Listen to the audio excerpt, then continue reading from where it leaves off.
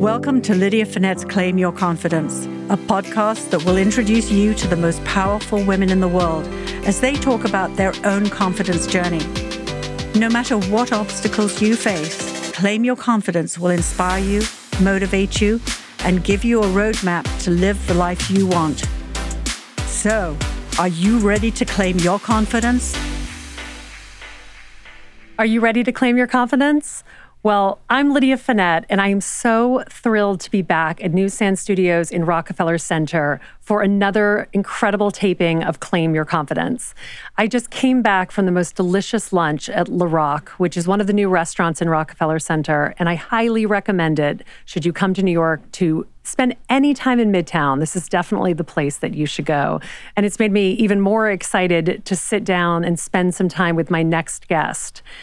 So Kara Goldin is joining me, not in the studio today, but from the Bay Area, and I could not be more excited to introduce you to her. But first, a word from our sponsors. If you don't know Kara is the founder of Hint Inc., which is best known for its award-winning Hint Water, the leading unsweetened flavored water. She hosts the podcast The Kara Goldin Show, and her first book, Undaunted, Overcoming Doubt and Doubters, was released October of 2020 and is now a Wall Street Journal and Amazon bestseller. Kara lives in the Bay Area with 4 children, and she has kindly joined me today to tell us how she came up with the idea to get us all off of diet soda and onto water with just a little hint of fruit. Welcome to the show, Kara. Oh, awesome. I'm really, really thrilled to be here. Thank you. So, Kara, as I said before, I loved reading Undaunted and also reading about all of your achievements after you agreed to come on the show. But what I thought was so fascinating about you was that while most people seem to shy away from failure, obstacles, and frankly, other things that stop most people in their tracks, you almost seem to relish them. And I went on your website, and the opening quote was, "In 2004, I had terrible acne, zero energy, and I was 45 pounds overweight." Most people wouldn't admit that to their best friend, much less write it on a website. So let's dive in. Is this who Kara was growing up? Tell us a little bit about yourself as a child. Did you have a lot of confidence? Were you one of those people who just walked into a room and owned it? You know, it's funny, as Steve Jobs always said, like, it's fascinating to, connect the dots later on in life, and you have to believe in that. Of course, I'm not quoting him exactly, but that's how I view a lot of what he meant by that statement. But more than anything, I think, I was the last of 5 kids. So we can start and end there. I felt like I was always fighting for everything in my life. I blame my brothers and sisters, mostly my brothers, for being incredibly wild and somewhat naughty at times. But, being the last of 5, I think most people who have older brothers and sisters maybe can attest to this too, especially ones that were 15 and 16 years older. My parents got really used to saying no. Yeah. And so I was in a constant negotiation with them to try and figure out how I got to do things that I felt like my brothers and sisters were able to do. So my parents said no a lot, and I'd say why, and they'd be like, because I'm much smarter now than I was back then. So, nothing good happens after 11 p.m. And, we would have these conversations constantly. And of course, I would keep trying to convince my dad. I'll never forget one of the things that my dad said to me is, "Kara, the problem with you is that I can never, ever say maybe to you, because no actually means maybe, and maybe means yes, because you'll just take that much further and just go for it." So I'm always like, no, because then I'll think, okay, she's going to possibly stop at this point. But I think that for me, it was almost like a game. I would always be sitting here trying to figure out, okay, I've still got to work on it, not quite there yet. And I would always be coming up with kind of reasons why I should be able to. Actually, everyone thought that I was going to be an attorney, because I would always have everything lined up and everything ready to actually get ready for trial. And, many people said, "Oh, you're a salesperson." And, my family, I think, thought that I was probably going to go and be an attorney. It's interesting because I think the word relentless came up a lot, that I was just constantly trying to do whatever in life. But I also, I think, didn't take things very seriously. I was never really afraid of failure. Yeah. I think that that's the thing that I would sort of put stakes in the ground around, that I really felt like if I didn't try, then I wouldn't succeed for sure. And I always knew that with everything I was doing, if I tried something, there was a 50% chance that it wasn't going to turn out the way that I wanted. So, and I think like, being an athlete, anybody who has ever done athletics and done it competitively would feel exactly what I'm talking about, where I think that the best athletes also want to have great people on their teams. Right? You want to play on the best team because you want to play to win. Yes. And so I was constantly like watching other people and talking about how they were better than me, right? But they were on my team. And I would be fascinated by how they got to that level, whether it was, I was a big runner, I was a gymnast, I was, constantly like watching other people and trying to figure out like their strategy behind it.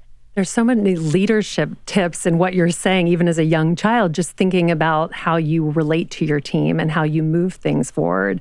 And I also think I'm one of 4 children, and someone once said this to me, and I would be interested to know if you think the same, that growing up with that many children in your family, it's a little bit like growing up in a rock tumbler. It kind of smooths all the annoying edges out because your siblings won't let you go too far in any direction. But I think that also goes to being a teammate, right? You have to smooth out the edges to work with other people. And if you tend to be sharp with one person and your siblings are like, you can't act like that, then you realize that as you get older and you take that into what you do. Yeah. I mean, it's interesting because my parents both worked and they were both very busy. I mean, very busy parents. And we had almost 2 families, both the same parents and for all 5 kids. But as I mentioned earlier, my brother and sister were 15 and 16 years older. And so, I'm a little person in grade school and my brother's able to drive me to school. Right. And not a lot of my friends had high school brothers. My parents were older. Our family was sort of different in that way. And, on Friday nights, we'd go watch him play football. He was a great football player, but he also taught me a lot about business. So he used to buy old Volkswagens and he would fix them up. And it's funny because I didn't really have a huge interest in Volkswagens, but what I did have an interest in and why I like to hang out with my brother was that he had great music. And so he had a stereo in our garage. And so I would sit out there and do my homework. We lived in Phoenix, Arizona, and I would sit out there outside and do my homework. And we'd be listening to amazing music outside, like while he's working on his car. It's such great memories, too. It is memories, right? Like you think back on that. It's funny. And then he'd get bored and frustrated and he'd say, hey, you want to go get an ice cream cone? And of course, the answer is always yes. 10 o'clock at night. And, my parents are figuring, oh, she's outside, like in the garage, everything's fine. We're goofing around and, laughing and singing Billy Joel and just like having a great time. But in addition to that, he would talk to me about all of the business things that he was thinking about. So he would, totally dating myself, but he would put a stereo in these Volkswagens and he would talk to me about how he could go and buy like an 8-track stereo and then he could actually mark it up 5 times. And I think when he first said, when I was like in first grade, I didn't know what 5 times was. And then he was like, come on, you know how to do this. And then he would show me how to do that. And so then I would figure out, okay, this is how much you've got into the Volkswagen, and then you're going to sell it in, I think it was the Auto Trader. And I would go through the Auto Trader and I would figure out all the other components that were in there. And again, it became fun and interesting to me. And people were like, how do you know about cars? How do you know about the rough price of things? And I really think it was just thinking back on that time. It's funny. I had Alexa Von Tobel on here, and she was talking about her older brothers and how, in a similar way, they always challenged her to think a little bit bigger. And she told a story about one of her brothers telling her to read a fairly adult book when she was in 4th grade. And she was like, I can't do that. He's like, of course you can, you're fine. Which sounds a little bit like your brother saying, no, you can learn about business. And I do think that confidence comes in interesting places, especially when you're growing up. People will talk about parents and teachers, but I do think siblings are a huge part of that as well, because they teach you. You don't necessarily think that you're learning anything at the time. You're learning just by being around them. So I love that was a part of your life, and probably a large part of your confidence journey, I'm sure, also comes from just even negotiating with your siblings. Well, it's funny. You and I met right when I was launching my book. And I talk in my book about my first job at a toy store. And I got a DM on Facebook from a friend of mine who reminded me that the toy store was not my first job, that I actually started a kids camp when I was 12 years old. And I had sort of forgotten about this kids camp. And she reminded me that I did it with her, with Robin. And it came from that experience of working with my brother, because he was making money. Like, he had money to go out and do stuff. And so here I'm 12 years old. I want to, buy the things. I want to go to the mall and buy the things that I want to buy. And right. And of course, my parents were excellent at saying no. And so, I thought, well, when can I get a job? And that's when I decided that I was going to start a camp with Robin. So I called Robin on the phone and I say, we're going to start a camp. So just reminding you, the summer in Phoenix, Arizona is 300 degrees. 115 degrees. It is not very pleasant. So I told her that we were going to do it in my garage because my brother was going to be gone for the summer. And so we'd have the space in the garage. And so we'd have all these kids in the garage. And then we would also build a town out of toilet paper boxes. This is not a small feat of a camp, by the way. And so I had it all figured out. And Robin was just like, how are we going to get people to come? And I said, okay, we're going to make a sign and we're going to go on the corner. And I'm still laughing. My kids are like stunned about this. We went on the corner. We had it, written in marker. It was really pretty. And I said, drop your kid all day for $5. There was probably a line 5 blocks deep. We just were sold out for the whole summer. I remember my brother coming home one weekend and he was like, wait, you have a camp going on? This is crazy. And then I think he mentioned something like, well, you should have an activity like I don't know, you've got to get people out and some sort of sports activity. And I decided that we should all go crawdad fishing in the canals that are all over Phoenix and Scottsdale. And we had one down the street from us. And he's like, you don't even like to go crawdad fishing. Like, I go crawdad fishing. I'm like, okay, well, I'll figure it out. But, I think back on that time, like, people are like, gosh, you must have had a lot of confidence. I had a reason for wanting to do it. I had a goal. And that was to make money during the summer so that I could get cool stuff. And then once I had that achieved, we stopped the camp, like sort of abruptly. I mean, it was just like, wait, what are you doing? You're not going to have the camp next week? All these parents were like, no, do it for 2 more weeks. No, I'm getting fine. my jeans. We're good. Yeah. I'm going to the mall. I'm off. Bye. But Kara, this was the beginning for you, because honestly, even hearing this story and having read Undaunted, my favorite story in follow-up now to your crawdad story is where you score a job in New York City. You have to tell the story. The word score really doesn't do it justice. I mean, you walked in there and got a job. So please tell our listeners. Well, it's funny. I was graduating from college, and I remember like a lot of companies came on campus, and I went to Arizona State University. And at the time, there weren't a lot of journalists that were coming on campus that I wanted to go and work for. And I really wanted to work for Fortune magazine. And I remember even saying to a few of my friends, I'm going to go work for Fortune. And they were like, how are you going to do that? I mean, do you know someone there? No, but I'm going to figure it out. I'm going to figure out how I'm going to go do it. And again, like, I've always sort of figured out how to gamify things. They always seem a little far away. I'm not even sure how I'm going to get to it, but I'm going to make it happen. You have a vision. I'll figure it out somehow. And if not, I'll have a lot of fun doing it and I'll laugh along the way. I'll make mistakes, whatever will happen. And so there's sort of two parts to the story because I didn't really know how I was going to make it happen. What I did know was that I was waitressing at a restaurant in Phoenix, and there were amazing people that came into this restaurant. Still to this day, it's called the Teepee. And still to this day, it's over 100-year-old restaurant, super divey place. People come from all over the country to go to this place. So I would meet a lot of people when they came into this restaurant. So this one gentleman who came in, he said, "You're graduating soon, aren't you?" And I said, "Yes, I am." And he said, "So what are you going to do?" Which is, the taboo question. You don't ask people who are graduating. In the heart of any graduate, right? certainly. What are you going to do? And so I said, "Well, what do you do?"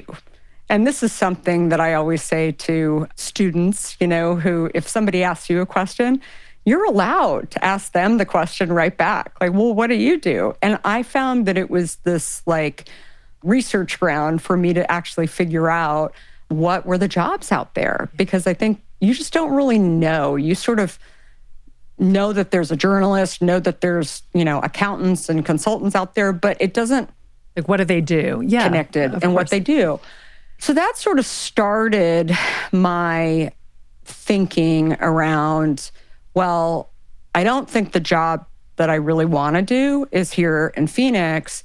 And when I started talking to more and more people, I started hearing about all these really cool jobs. And so this gentleman, he worked for Anheuser-Busch. He was doing product placement on movie sets. Now, again, I'm a college student. I know what Anheuser-Busch is. Certainly. And I drink beer. Yeah. And so I can put beer on movie sets. I mean, that sounds like an amazing job. Maybe I'm going to not be a journalist anymore. Maybe I'm going to go and do that job. As I started to keep asking people in my waitressing job, as they were asking me what I was going to do, I started asking them, well, let me know if you have any job opportunities for me. I'm willing to start at the bottom, all of those things. And it was amazing how many people just couldn't believe I was asking. I mean, I wasn't begging. I was just saying, hey, just let me know. You know where I am. I'm here at the restaurant, and people would come back and they would say something to me. I think the magic world, too, there is willing to do anything.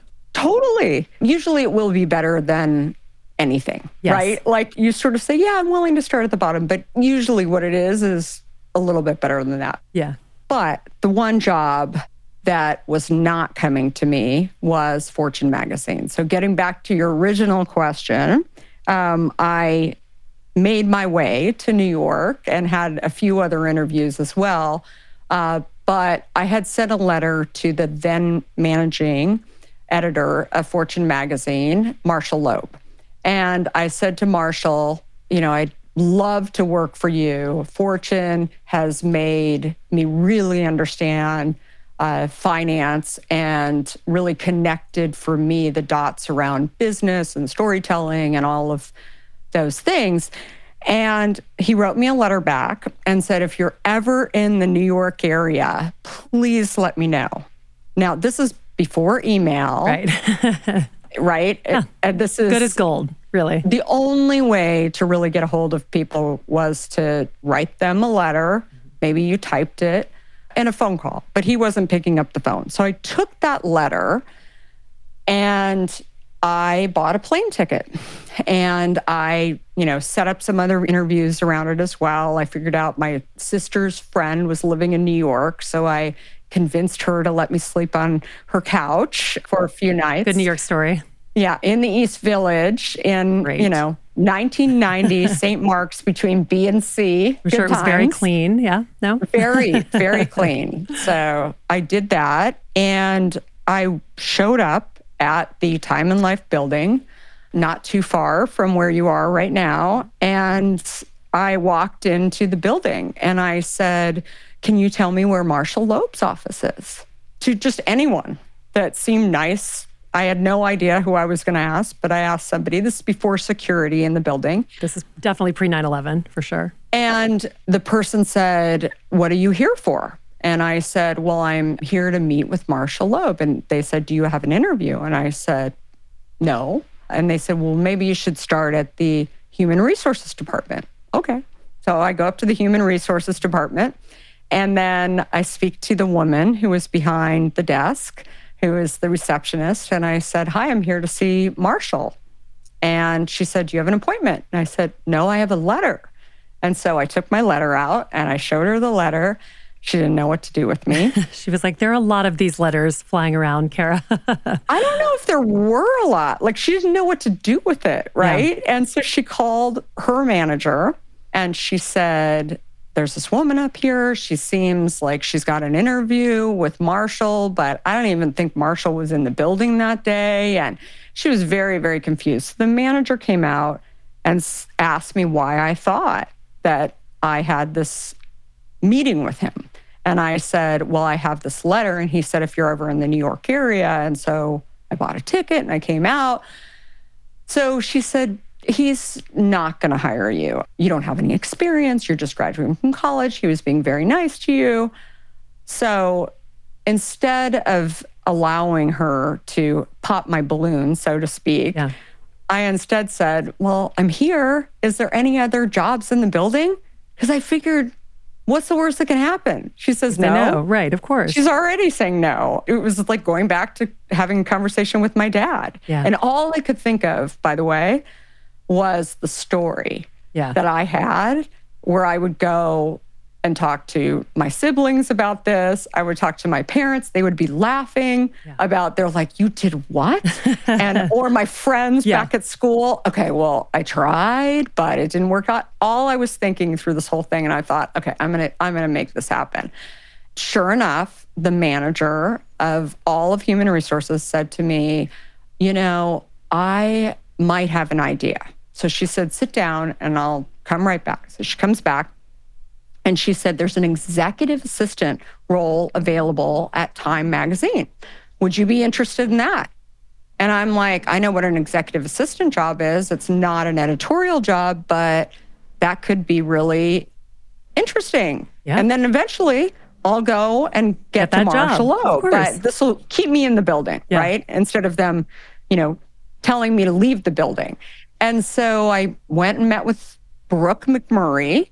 And Brooke said, gosh, I was just talking to the head of Human Resources this morning and how they haven't given me any candidates. And then suddenly they said, oh, we have somebody for you to meet. How did this interview end up on your calendar? And so I told her and I said, I have a letter. And I took out the letter and she's like, wait, well, hold on a minute.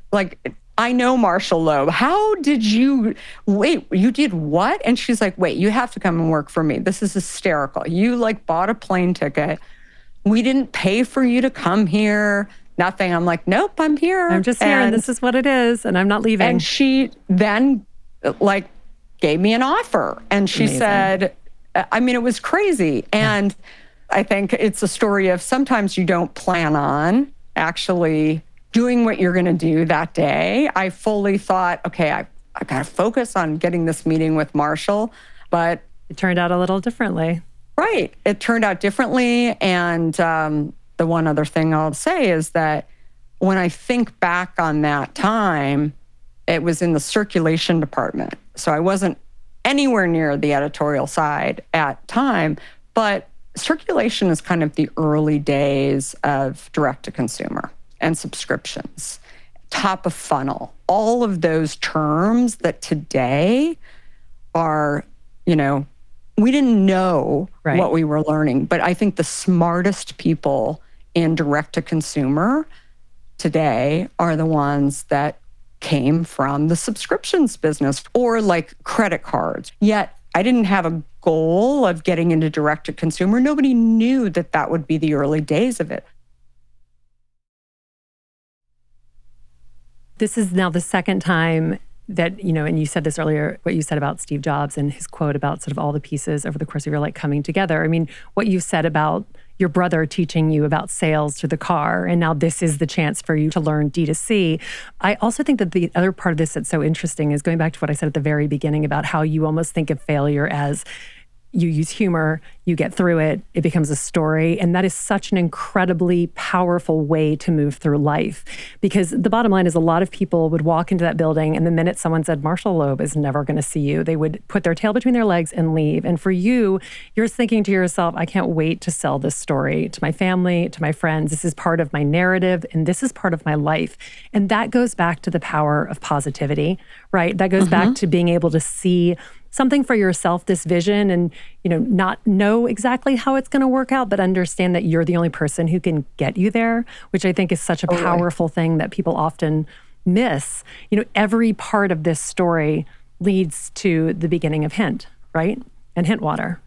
Yeah, definitely. And I think that the other thing is that the more times you try in life, and the more, whether you have people around you that are encouraging you, or you just decide, I'm not going to stay complacent. I'm not going to sit in Phoenix. I'm going to go out and, make something happen. Try something new. I look back and I think that most of the things that I actually wanted to do or really put, my mind to it, and I was passionate about it, and I was curious about it, and whether that was getting to the next level of gymnastics or running or whatever, and studying it, right? When I look back and I think about, I might not get there today, but I'm going to figure out how to get there. Most of those things happened. I think that also goes back to trusting the timeline,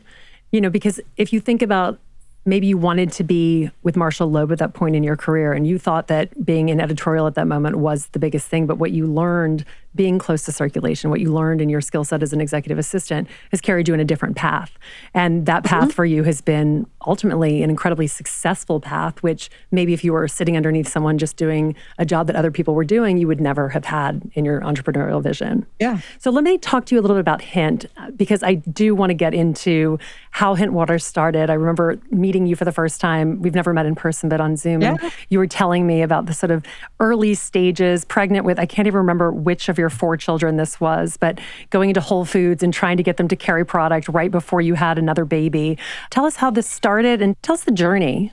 Yeah. So after my 3rd child was born, that's when I decided that I was going to take a break. And you were doing what at this point?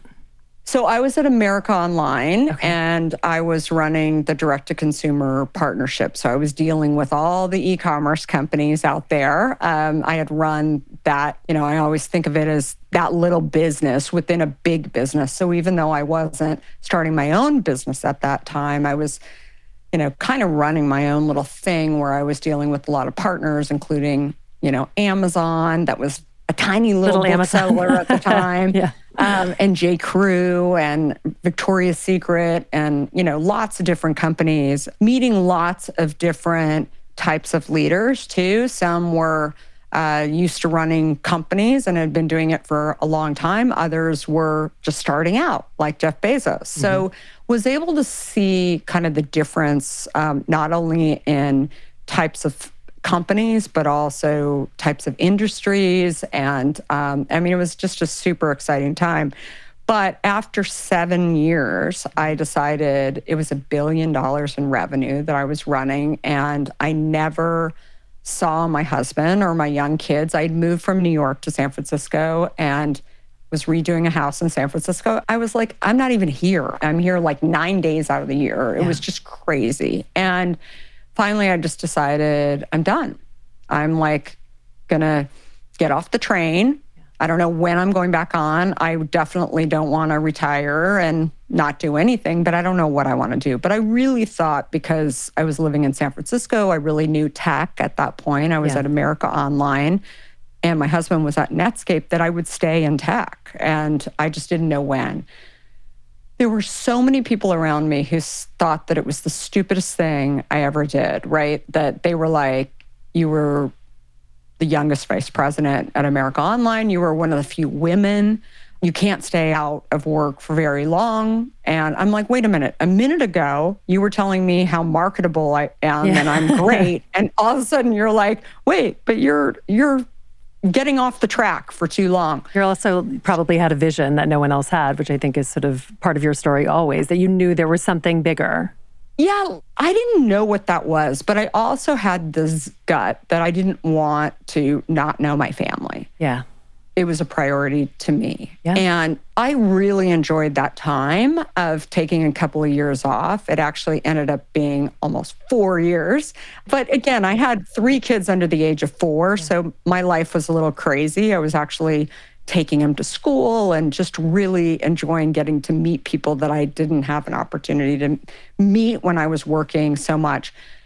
But then I was getting itchy. Like I wanted to go back to work. I didn't know what I was going to do. I had sort of left it there and sort of said, I'll start informationally interviewing with people. I'll start picking up the phone again and starting to connect with people and network with people. But suddenly I found myself really caring about health and what I was first putting into my kids' bodies and into their mouths. And I was fascinated by the fact that I'll never forget, I was at a park one day and I would see I think I was just bored and I was watching my kids. And then I started doing this, basically this experiment in my head, figuring out okay, if my kids scream and I don't give them the sippy cup, will they stop screaming? How long will it take? Because I felt like it would just get worse when I would give them the apple juice and give them all of the sugar. Yeah. And then I would watch these other kids. Again, I would go home and talk to my husband about it. He was like, I think you need to get a job. Yeah. You're starting to think about, your mind is really closing your into version of consumer behavior, right? Yes. It was watching these kids and cracking myself up along the way. But finally, I just thought, I think I'm just going to really cut back on sugar altogether, and at least what I was giving to my kids, because it's just probably not very good for them. Right. And I wasn't giving them tons of sugar, but I just thought the unnecessary stuff. Is there a better way? Are they going to be a lot happier in some way? So as I was doing that, that's when I thought, I'm kind of a hypocrite. I'm not having sugar, but I'm having a ton of diet sweeteners. And so after reading a label, this was 18 years ago, and again, no one was talking about labels 18 years ago. I just said, I'm not going to put this in my body anymore. I mean, this is just really awful. I mean, it's just, I don't even know what I'm drinking anymore. And I had been drinking Diet Coke since I was in high school. I mean, I'm still on that train. Adopter. Yeah, but I do feel like what you did with Hint Water and turning water into a flavored way to enjoy water was the difference between, it was really just the difference. Because if you are used to drinking something that has sort of a sweet taste versus a glass of water, I know my sister's dying as she listens to this because my sister drinks water all the time. But for someone who really likes the bubbles and likes that sort of taste and all of that, when you're not getting that out of just plain water, there's almost no choice at this point and when you're starting Hint Water. Well, yeah. And I think for me, I really started to kind of go deeper into why I was drinking diet soda. I mean, I felt like my mom was a tab drinker. Yeah. I wasn't going to drink what she was going to drink. And so I started drinking this Diet Coke because I thought it was healthy. And of course, I wasn't ever going to drink full-fledged soda. Yeah. So I started drinking it, and then it became a habit. Yeah. And I should have been drinking a lot more water, but the other thing that I realized is that water for me was just boring. Yeah. And so slicing up fruit and throwing it into the water for taste was all I needed in order to get me to drink more water. And I didn't need the sweeteners. In fact, I didn't even really know that diet soda in general was sweet. I mean, for me, it really was an addiction to sweeteners that was sort of underneath it all that I didn't realize that I was doing. Maybe the bubbles were kind of part of it as well. But when I gave it up, I never thought that these issues around my skin, as you mentioned before, and weight and things that I had sort of quietly accepted as the way I am today, that I never was when I was a teenager. I mean, they had just sort of crept up on me along the way when I had kids, when I grew up, when I got older, whatever. And it's easy to pick it up and go, for sure.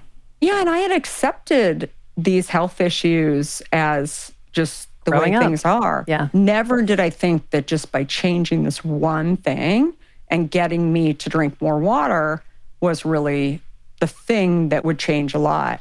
I never thought I was going to start a company. I certainly didn't think I was going to start a beverage company.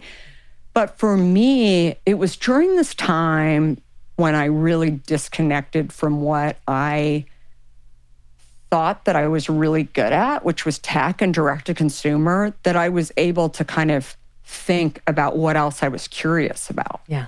And I was certainly, interested in my children and sort of living my life around all of that.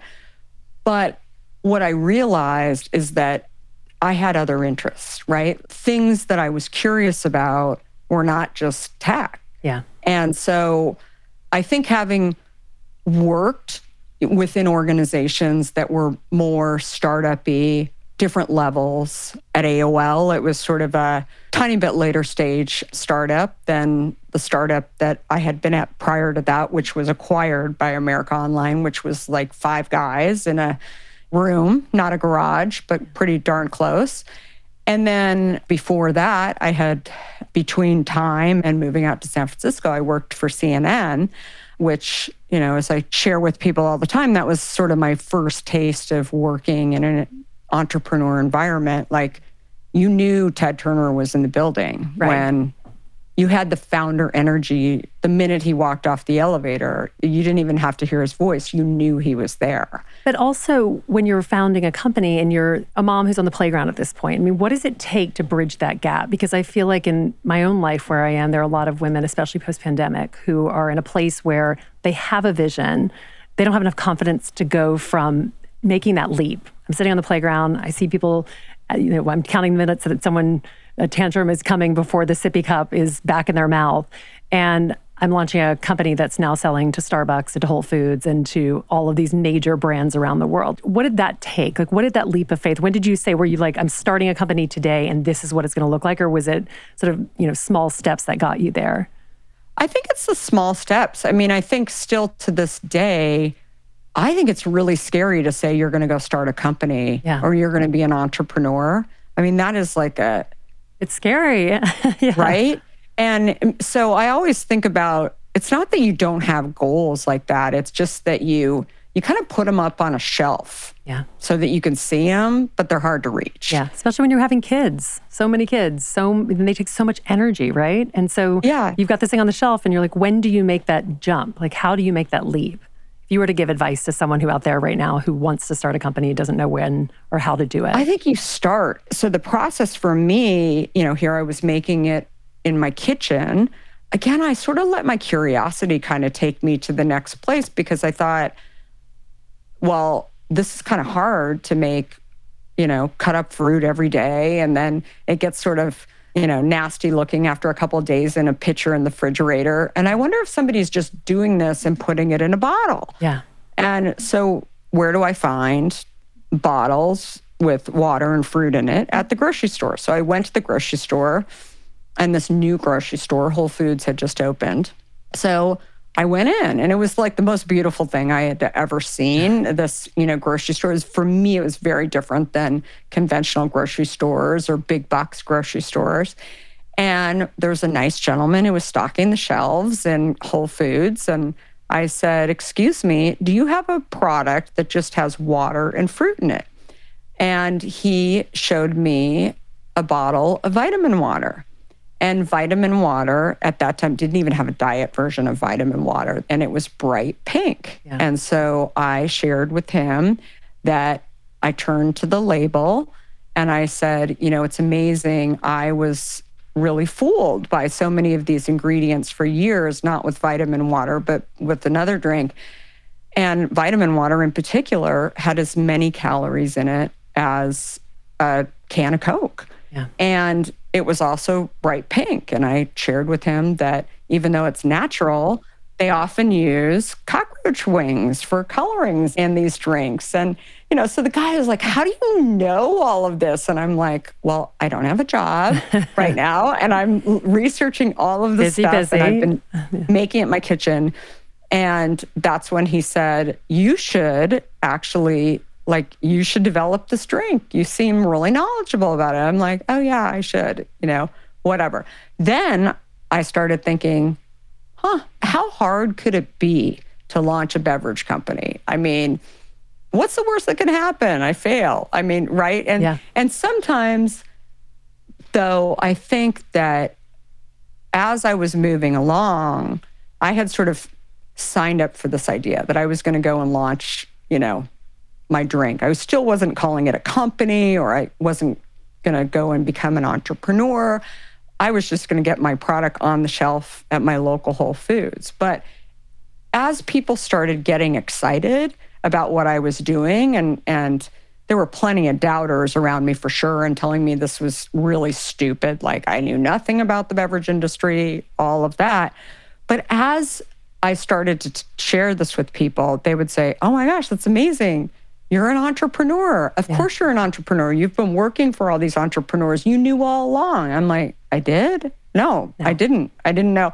How are you going to take on the beverage industry? What? I'm just launching a product into Whole Foods. Yeah. I mean, I'm not taking on the beverage industry. Oh, you're going after big sugar, and you're like, how are you going to get distribution? How are you going to do a product that doesn't have preservatives in it? I don't know. And so that was the world I was living in. And I kept thinking, well, if people are going to put up these walls in front of me, maybe they know people at Coca-Cola. Maybe they know co-packers. Maybe they understand distribution or know another entrepreneur in this industry. And so I just kept asking people, do you know anybody? Oh, you don't know anybody in the food industry, but you know somebody at Procter & Gamble? This is something you learned as a waitress. This is what you were doing when you were in college, just networking and meeting people and taking those introductions and making them into your own narrative again. Yeah, and I just felt like if they show up, if they actually have an opinion about something, then maybe I can ask them for a response, right? And, some people said, nope, don't know anybody. I'm just telling you that you're going to fail, or, this isn't going to work out and you're going to come back into tech, whatever. But there were other people who actually said, you know what, I haven't talked to them in a while, but I'm going to see if I can reach out, right? Yeah. People want to help if you actually tell them what you want. And that's what I've learned along the way. So true. And I think, honestly, Kara, this entire story of your life is amazing because it leads you to starting this company, which in the end did take on the beverage industry and was a fundamental shift in the way that people consume drinks. You walk into any CVS or Duane Reade or wherever you are, into your local grocery store or convenience store, and there are as many cases of water as there are of diet sodas and beverages. And I can remember growing up in the Deep South. I mean, Fanta, Tab, Coke, you name it, it was front and center. Those are all to the side now. And not only has it changed the way that we as people think about what we put in our bodies, but also, I think the greatest gift is that our children have the ability to pick up a hint water instead of an orange juice and understand that that's going to be better for them. And they won't be those kids with the apple juice on the playground that you saw that sort of started this whole journey for you. And that's a huge testament to who you are and the confidence that brought you there. So my last question to you is, I believe that one of the greatest gifts that we get in life, in living a confident life, is that it gives us all the ability to give back to others.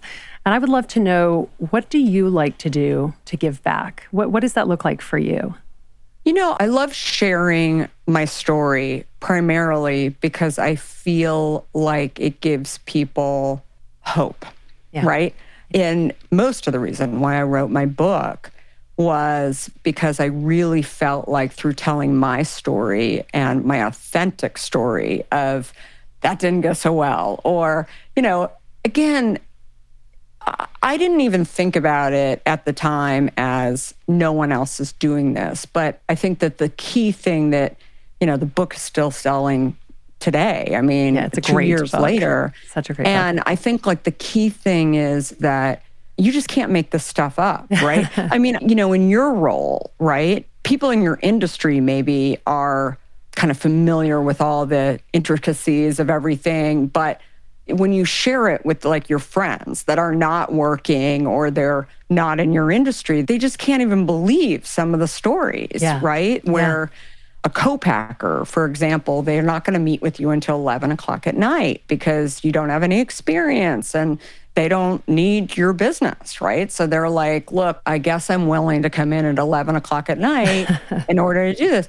So I feel like by sharing my story, I'm actually giving back to a lot of people. I get a lot of reach outs primarily through LinkedIn. Yeah, and I was going to say, where can our listeners find you? Where do they come? I know you have the Kara Goldin Show, but tell us everywhere we can get more Kara. All over social media. And I've become really religious about posting and just kind of sharing my stories because I feel like the more I can do that, the more disruption in industries that we'll see, more innovation, more creation. That's the thing that I think more and more people need to kind of get confidence around more than anything is kind of unlearning the concept of staying in the lanes, right? And failure and looking stupid. And, I really think that it's every age. People think that they're going to graduate from school and they're going to go one way. And most of the most interesting people today that I meet are ones that have switched industries, have had failures. I mean, that's what we learn from failure. And Totally. It is so scary when we think about walking into it. But I think without it, we don't grow. We never get bigger. We never try new things. And we never have those moments in our life where we realize how strong we actually are. So, Kara, I cannot thank you enough for joining me today. And I also want to thank everybody else who tuned in. As Kara said, you can find her on her own podcast, The Kara Goldin Show, or all over social media at Kara Goldin. And I love your Instagram. It's such a wonderful way to just get a pick-me-up in a very small sort of Instagram feed every single day. So thank you. Thank you for coming on. I know you've had a busy day, so I really appreciate your time. And I want to just, again, thank everyone who's tuning in right now. I hope you'll follow along on Instagram at Lydia Finette. I'll be posting about upcoming guests and recording times. A special thanks to Joe at Newsstand Studios, who makes everything happen behind the scenes. There's always some last-minute glitch, and it wouldn't happen without him. And to Tishman Speyer and to Rockefeller Center. And one question I would really like for everyone who's listening to take away as we come back together next week, and please feel free to DM me on social, is really around the topic of failure. Have you had anything that's happened in your life where you've failed spectacularly and thought you wouldn't recover and have come through it? If so, please pop it into Instagram, share it with me, tag Kara so she knows too. And hopefully you will all have a lot of failures as you continue to claim your confidence. So I'm Lydia Finette. This is Claim Your Confidence. Have a wonderful week until I talk to you next week.